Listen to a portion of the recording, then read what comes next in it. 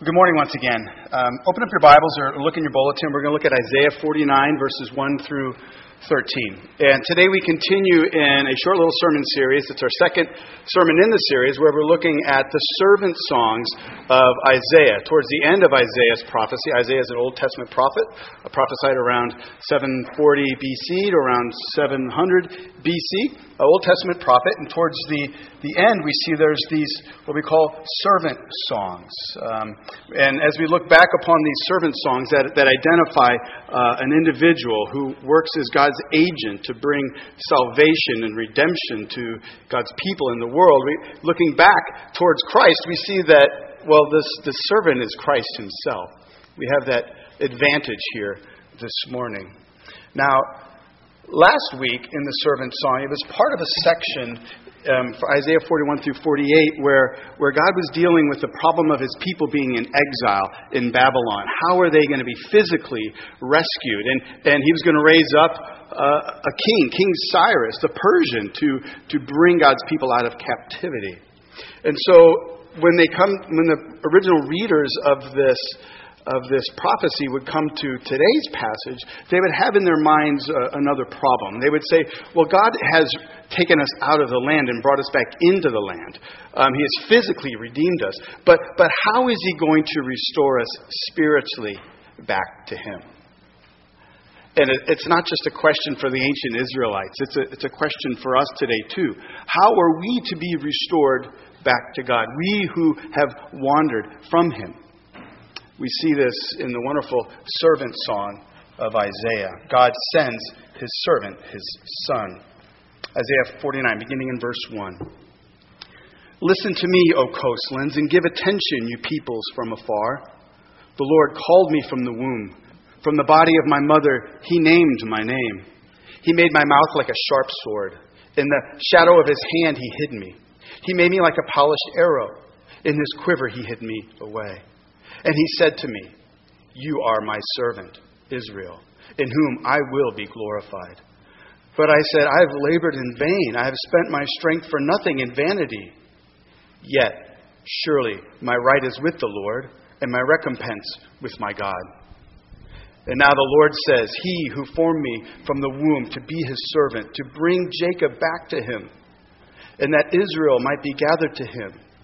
For I am honored in the eyes of the Lord, and my God has become my strength. He says, is it too light a thing that you should be my servant to raise up the tribes of Jacob and to bring back the preserved of Israel? I will make you as a light for the nations, that my salvation may reach to the end of the earth. Thus says the Lord, the Redeemer of Israel and his Holy One, to one deeply despised, abhorred by the nations, the servant of rulers. Kings shall see and arise, princes, and they shall prostrate themselves because of the Lord who is faithful, the Holy One of Israel who has chosen you. Thus says the Lord, in a time of favor I have answered you. In a day of salvation I have helped you. I will keep you and give you as a covenant to the people to establish the land, to apportion the desolate heritages, saying to the prisoners, come out. To those who are in darkness, appear. They shall feed along the ways. On all the bare heights shall be their pasture. They shall not hunger or thirst. Neither scorching wind nor sun shall strike them.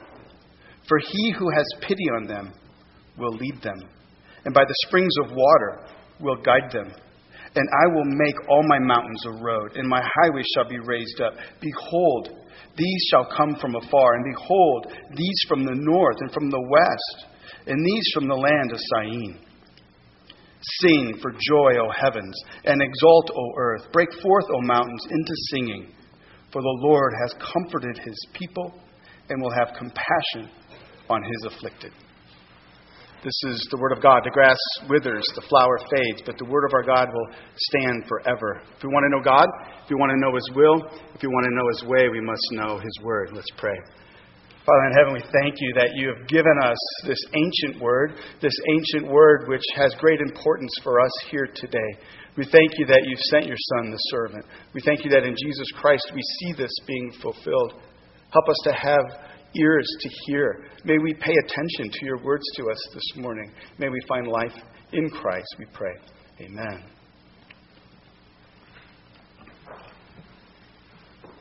Well, a good friend of mine recently shared a story that I think helps us kind of begin looking at this passage here this morning.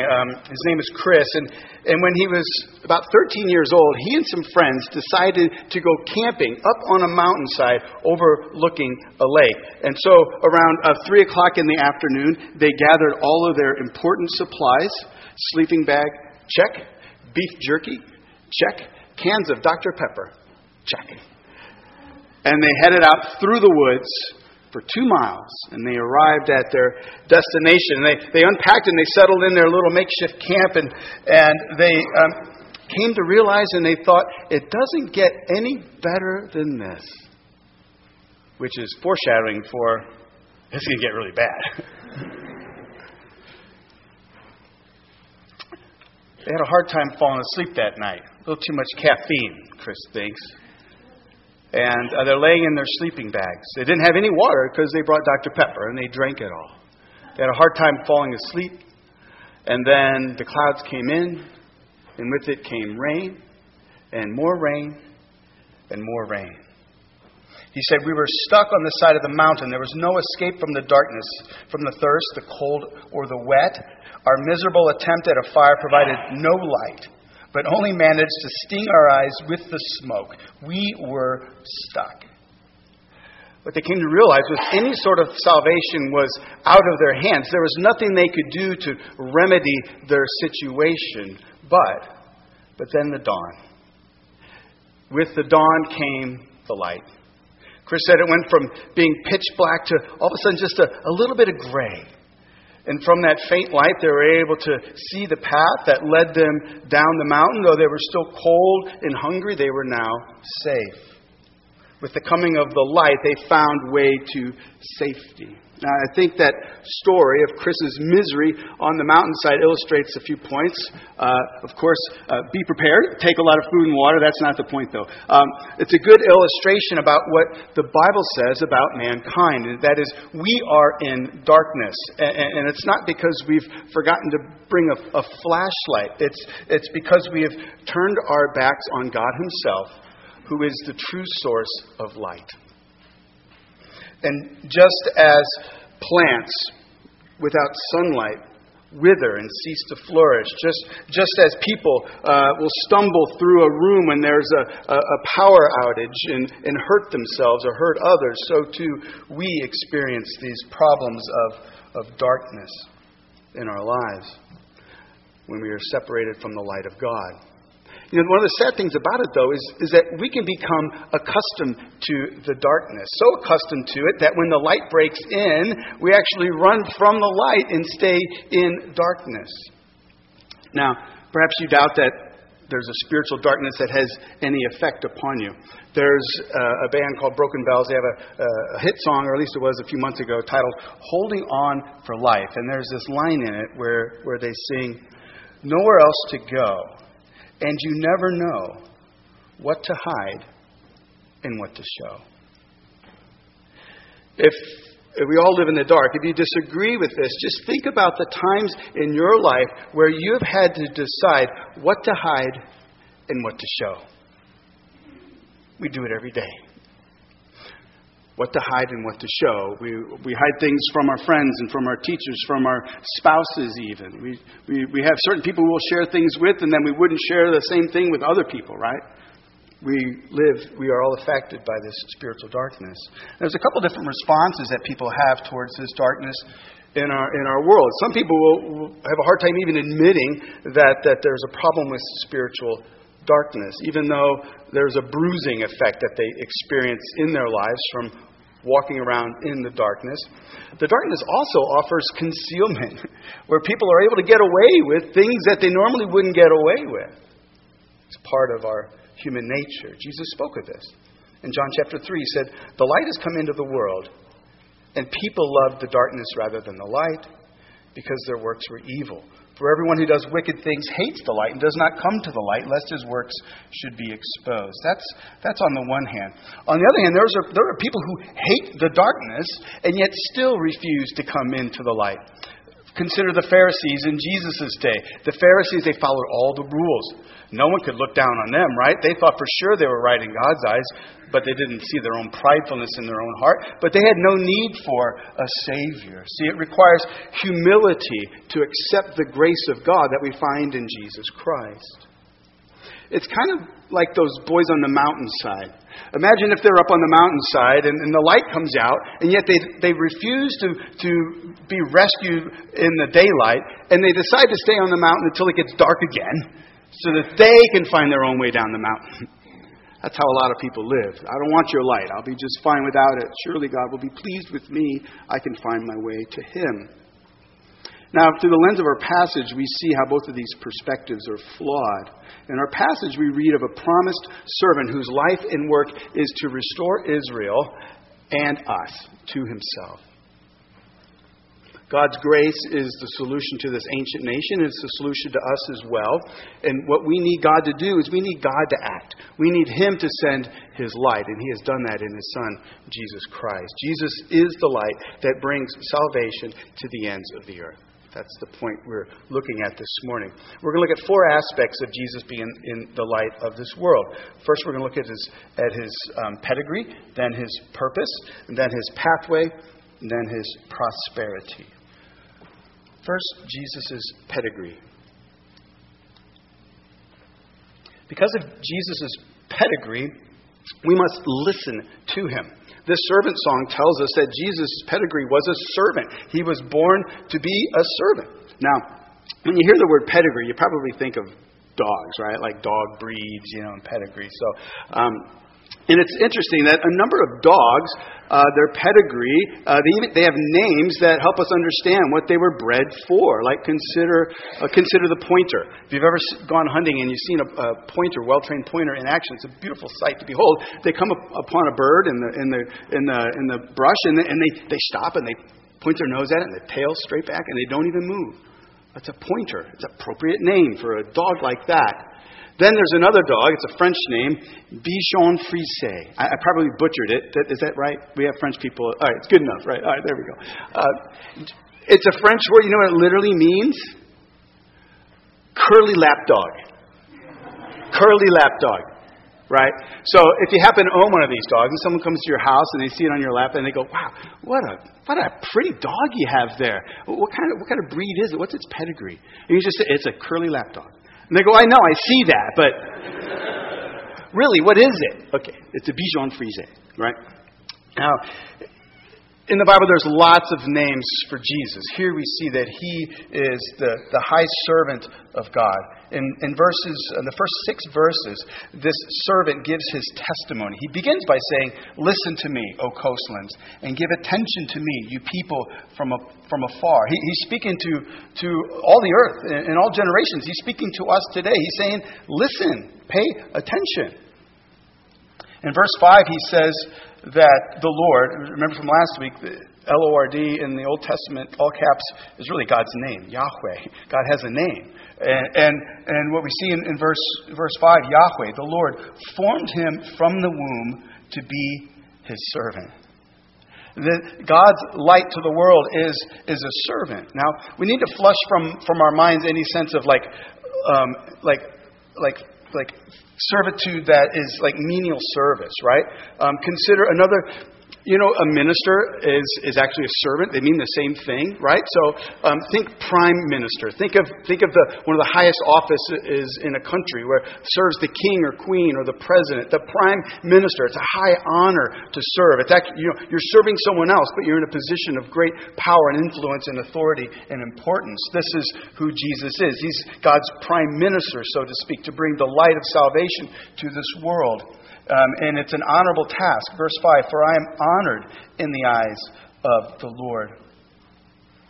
God's gift to this world is a servant, and the servant has a pedigree. From the womb, he was given a name. We see in verse 1, it says, "The Lord called me," I think it's verse 2. "The Lord called me from the womb, from the body of my mother, he named me." It should cause us to think back earlier in Isaiah chapter 9. It's a passage I'm sure you're familiar with.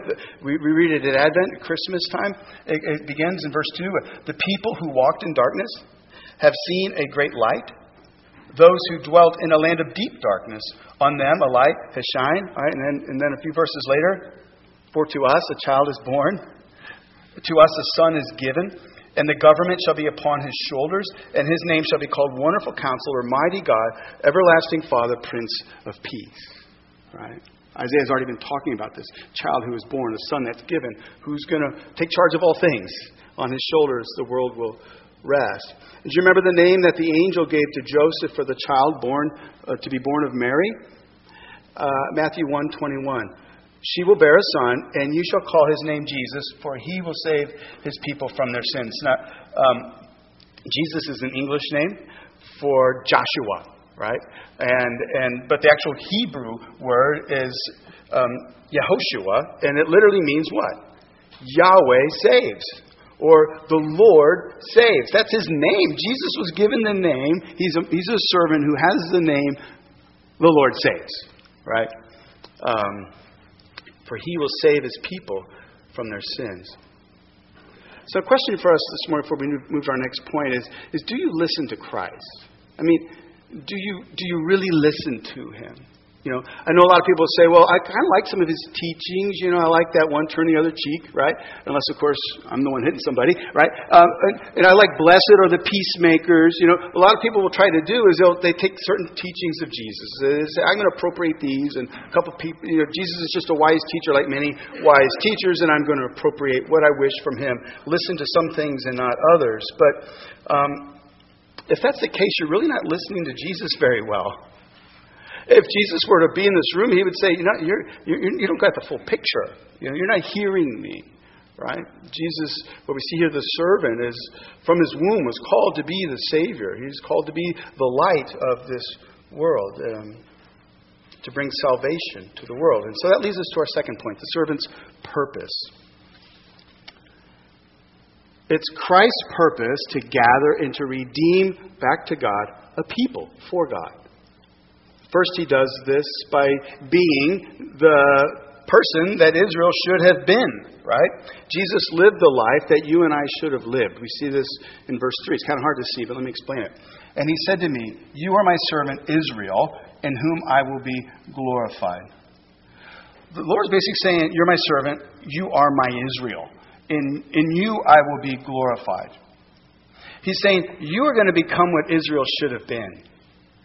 Israel had a calling, and she failed in it. You are going to substitute for Israel and be the true Israel that Israel never was. Now, remember, in the Bible is, a lot of people look at the Bible as just like a bunch of disconnected, unrelated stories, but it's not. It's one big story. It unfolds throughout the generations and throughout time. Some scholars say it's about just a little bit of light in Genesis 3 after the fall, and as you go through, the light gets turned up just a little bit more and a little bit more until you get to Christ, and it's just like bam, the lights are on. Right? So it's one big story unfolding. At the beginning, God created humanity. He said it was very good. But then humanity rejected God and fell into darkness and despair and into sin. But God didn't give up on humanity. His purpose is to restore and renew all things. And so out of all the nations and all the people, he called one person, Abraham. And he said, Abraham, be my special servant. You are going to have a mighty nation out of you. Your family is going to grow to be a nation, and I'm going to give you the land so you can have a special place to grow and thrive. But I'm doing this so that, what? All the nations of the world will be blessed. That was Israel's calling, to love God, to live with God, and to love its neighbors, so much so that when people came through Israel, they would scratch their heads. They say, we worship all these other gods, but you guys are totally different. What is it about you? You guys have a light about you. What is it? Tell us who your God is. That was their calling. But if you know Scripture, you know what? They failed in this calling. Israel was not who Israel was supposed to be. But here we see the servant is now my Israel. Jesus lived the life that Israel should have lived. He lived the life that you and I should have lived. Israel, the nation, failed, but the servant will succeed. Christ was faithful when Israel was not. He was obedient when Israel was not. He was a light to the nations around when Israel was not.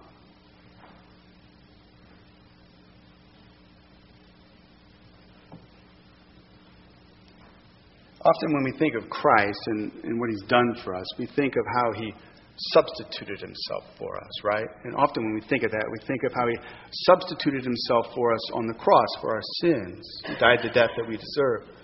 But what we need to spend a little more time thinking about is He lived the life that we should have lived, right?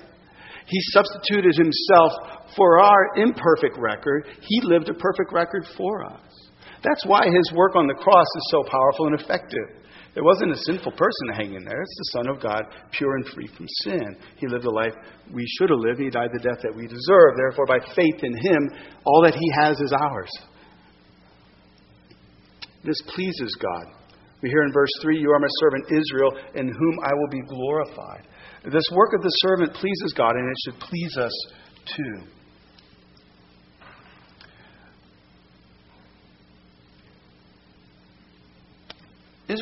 Jesus wasn't only just Israel for Israel. His purpose was also to gather back Israel to God. Israel had ran from God and hid from God. The servant's task is to gather him back. We see it in verse 5. And the Lord says, "He who formed me from the womb to be His servant, to bring Jacob back to Him, and that Israel might be gathered back to Him." Now, Jacob and Israel, it's synonymous. It's the same thing, same person. It's the nation, Jacob and Israel. This is poetic language, right? Jesus' purpose was to gather back the nation that had ran from God, to bring it back to God. Not just physically into the land, but spiritually be drawn back to God.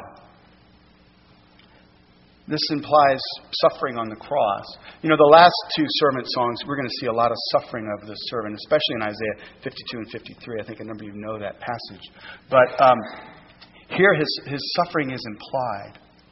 How can a sinful people be gathered back to their God unless there be some sort of sacrifice and forgiveness, some sort of mercy, some sort of grace? And certainly we know in Christ that has come to His people and to us as well.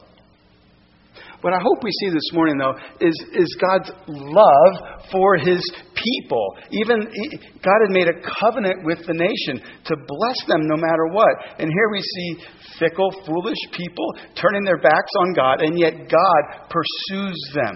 He sends a Son into the world, a servant to go and to gather back to Himself a people that He can cherish and treasure.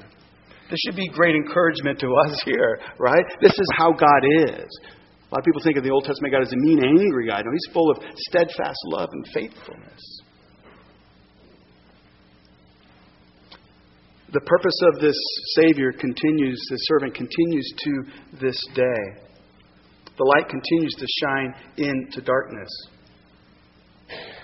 The proper response for us is to listen and to turn and to come to Christ, to receive His mercy, to receive His grace. I think a good question for us is, have you done that? Have you done that in your life? On paper, it seems really easy. But in the darkness of our own hearts, it's a hard thing to do. Which leads us to our next point, the servant's pathway. It's interesting.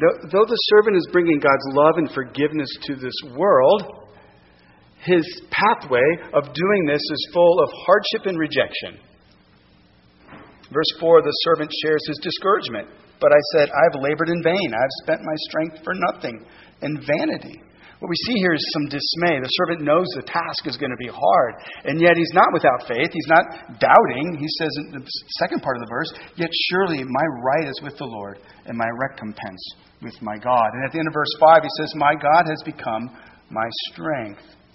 But what we see in verse 7 is the nation, almost to a T, rejects him, abhors him. Look at what it says. We read that the servant will be deeply despised, abhorred by the nation. Have you read the Gospels? Do you know the life of Jesus? You've seen that he traveled from town to town, synagogue to synagogue, proclaiming this good news of the kingdom that God is calling out to his people who've spiritually far from him and bringing them back to him. And, things didn't go so well. If the ministry of Jesus was a Broadway play, the reviews wouldn't be all that good. I know it started off well. It started off well, but then it fizzled at the end. That's what the reviews would be. And that's kind of what Jesus' life was. At first, all these crowds gathered around him. They wanted to see him and be near him. And things looked good at first.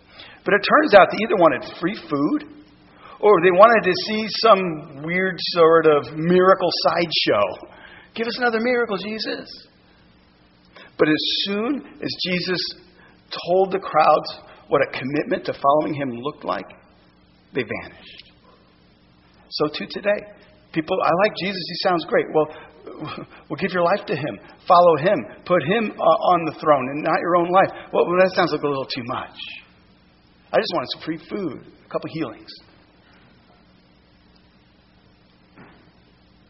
And then there are the religious leaders. Most of them wanted Jesus dead.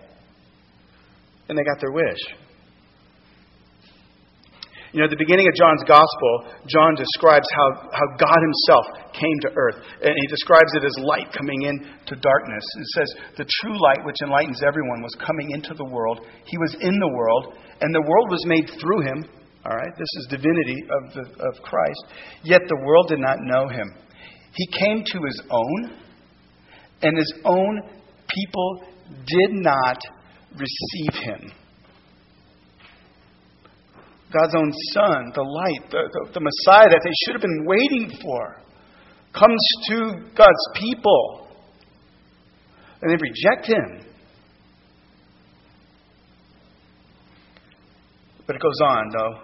But to all who did receive him, who believed in his name, he gave the right to become children of God.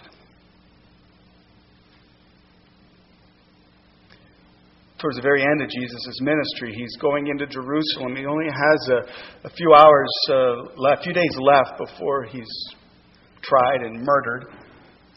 He looks over Jerusalem. He's high on a hill and he looks down.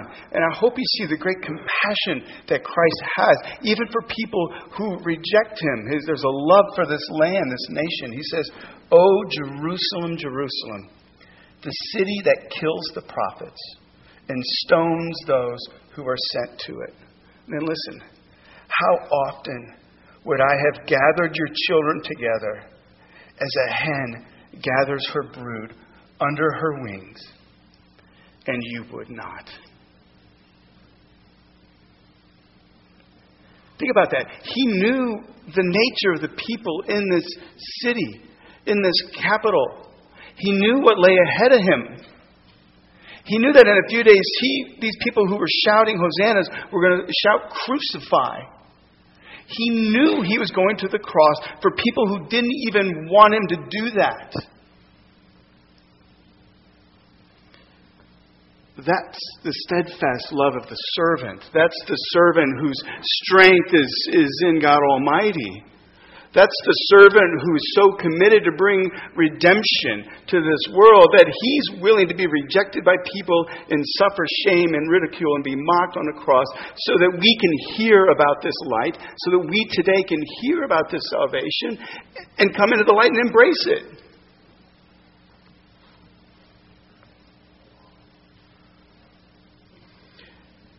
Just as Isaiah was called to preach to a people who would never listen, Jesus, the servant, was called to gather to God a people who would never be gathered. And yet he came anyway. You know, this problem isn't just a problem in Isaiah's day or Jesus' day. It's our problem too. People refuse to come out of the darkness into the light. It's a symptom of being in darkness and being held captive. People like the notion of God, some sort of God, like some God up there. I'll have people will say to me, "Hey Mark, can you throw in a little good word to the man upstairs? Can you say something to the man upstairs for me?" All right. Is he thinking like my good uncle, my great uncle living in the guest room? I mean, is this like a friend? And, people like a notion of a God who just makes their life better. It's a cherry on top kind of God, right? And Christians, perhaps you're sitting there going, yeah, that's how people can be. No, that's how we can be. We can forget of the mercy and the grace that we've received. We can forget that our lives have been bought by a price. We can forget that we now belong to Christ and His kingdom. And we can just ask God to put little cherries on top of our wonderful little Christian existences. So these words are a challenge to all people, I think. But for those who view God as a cherry on top kind of God, you need to know that God is great and glorious. And to truly step into the light and to experience God, the appropriate response is a trembling of our knees. Recently, a few weeks back, Tim Keller tweeted this statement. Check this out. He says, if your God never disagrees with you, you might just be worshiping an idealized version of yourself.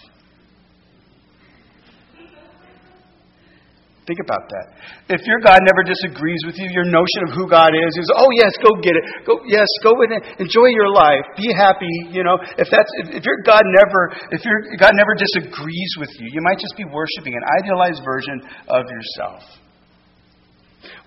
Here's a good question for you. Think through. When was the last time your God actually caused you to be utterly amazed at who He is? Those who've stepped into the light are amazed at God. He's not just some man upstairs. When was the last time your God caused you to weep because of how you're living your life? Or challenged you to live a life for His glory, not your own? When was the last time? Have you ever experienced that? If you've never experienced that, I have confidence in saying you really don't know God. You really don't know Christ. Maybe today's the day when you can come to know Him. Confess that you don't know Him. Give your life to Him. Receive Christ. Receive the light. Receive the salvation that you need. The pathway of Christ is one of hardship and rejection. He endured it knowing that there would be hardship and rejection. He endured it knowing that He would bring light to the nations and salvation to the ends of the earth. He also knew there would come prosperity. Let's look at that. We'll finish with the servant's prosperity. Though the servant's pathway will be fraught with hardship and rejection, he will prosper, and so too will his people who belong to him. I'm not talking about financial prosperity, okay? The servant succeeds in delivering back to God a people for him, and he shepherds them in this dark world. And that's a good thing. In verse 7, though deeply despised by the nation, in the end, what do we see? Kings shall see and arise, princes, and they shall prostrate themselves. The light of God's grace will have a proper effect. Those even in powerful positions will know that they are even the greatest kings on earth will know that there is a greater king than them, and they will bow in worship. And we know that this is not their own work of taking a flashlight and going, hey, look at that. Okay, this is God's work in their life. This is verse 7, the last, because of the Lord who is faithful, the Holy One of Israel who has chosen you. My friends, know this. God is so concerned that the light of Jesus would be seen by people that He powerfully works to make sure that people see Christ and believe. He makes sure that the work of Christ prospers. If you have come to faith in Christ, it's because God has powerfully worked in your life so that you can truly come into the light and see who Christ is. Now, remember the context. The nation is in captivity in Babylon. Things aren't looking so good. They're in need of physical and spiritual deliverance. And then in verse 8 through 12, though, we're given this wonderful, vivid image of this deliverance. God comes to gather His people. Jesus fulfills the covenant obligation, right? And the land is reestablished. And then there's this call goes out. Look at verse 9. The call goes out, saying to the prisoners, come out. To the people in darkness, appear. Oh, the beautiful sound of Jesus saying, come. Come to me. Come and experience me. In John chapter 8, Jesus said these words. He says, I am the light of the world. Whoever follows me will not walk in darkness, but will have the light of life. Try to picture this. Picture Jesus outside Babylon. And the people are in darkness and despair and sorrow. And he says, and he speaks to them and he says, come out. Appear. Salvation is here. Come to me. Come to the light. You know, you can do that today. Imagine Jesus outside of your life right now as you're in darkness and hiding and in sorrow and in misery. And he calls out and he says, appear. Come into the light. Experience the joy of my salvation. Experience the light of life that I have for you. Come out and appear. I think most of us here have done that, right? We've heard the call of Christ. We've come into the light. We've experienced that. For those of you here today who haven't done that, I encourage you to do that. Come into the light. Don't, one, be like people who deny that there is any sort of spiritual darkness that has any sort of effect upon them. And don't be like those who think, well, I can just work my way back to God, right? I'll find my own way in my own time. Trust the darkness of your soul to the light of Christ. That would be a good application for you this morning. And then you get to experience the light of life. We see it in verses 9 through 12. I'll go through it really quickly. What we see here is the image of a shepherd and his sheep, right? It's very vivid. Where once the ground was bare, there's now a pasture. There will no longer any spiritual hunger or thirsting. There will be no more scorching winds from the circumstances of life. The shepherd will shield his people from the hardships and difficulty of life. Not so much that they won't experience them, but they will have the shepherd in the midst of them. Why is this? Well, it says, for the shepherd has pity on the flock. And he cares for the flock. He will guide them to springs of living water. He will level the pathway back to God. And he'll do this so that all the sheep throughout all generations who are scattered throughout all the world can be gathered back into Christ, the Good Shepherd, and to his leadership. That's God's commitment to his people. Many of you experience that daily. Christ shepherding you in your life. What's your proper response here today? If you're a Christian in Christ, we need to be reminded of God's good work towards us. We need to remember Christ's pedigree, and we must listen to him. He's the Son of God, the chosen servant. We must remember his purpose. He came to gather us back to Christ and back to God. So we must remain with him. We must remember his pathway. He was rejected and despised, which means what? As his followers, you will be rejected and despised. But remember also the prosperity that he brings us. All the riches of Christ are now yours by virtue of faith in him. He will shepherd you in this dark world that we live in. And he will return one day for you. That's the hope that we have. And then one last final response. How should we respond? Look at verse 13. Along with all the heavens and the earth and the mountains, we are to shout for joy. We are to rejoice. It says, let us rejoice, for the Lord has comforted his people and will have compassion on the afflicted. Let's pray. Father, we thank you that you've sent a servant, that you haven't left us in our darkness, that your light has shone into darkness and continues to shine. We thank you that the fullness of this light is found in your Son Jesus, who came to give light to this world and life in him. We pray, Father, that we would walk in a greater love and admiration of Jesus, the light of the world. We pray that his light would shine into our hearts, even as we come to receive the Lord's Supper here, that we be reminded of his servant heart towards us. We pray in Jesus' name. Amen.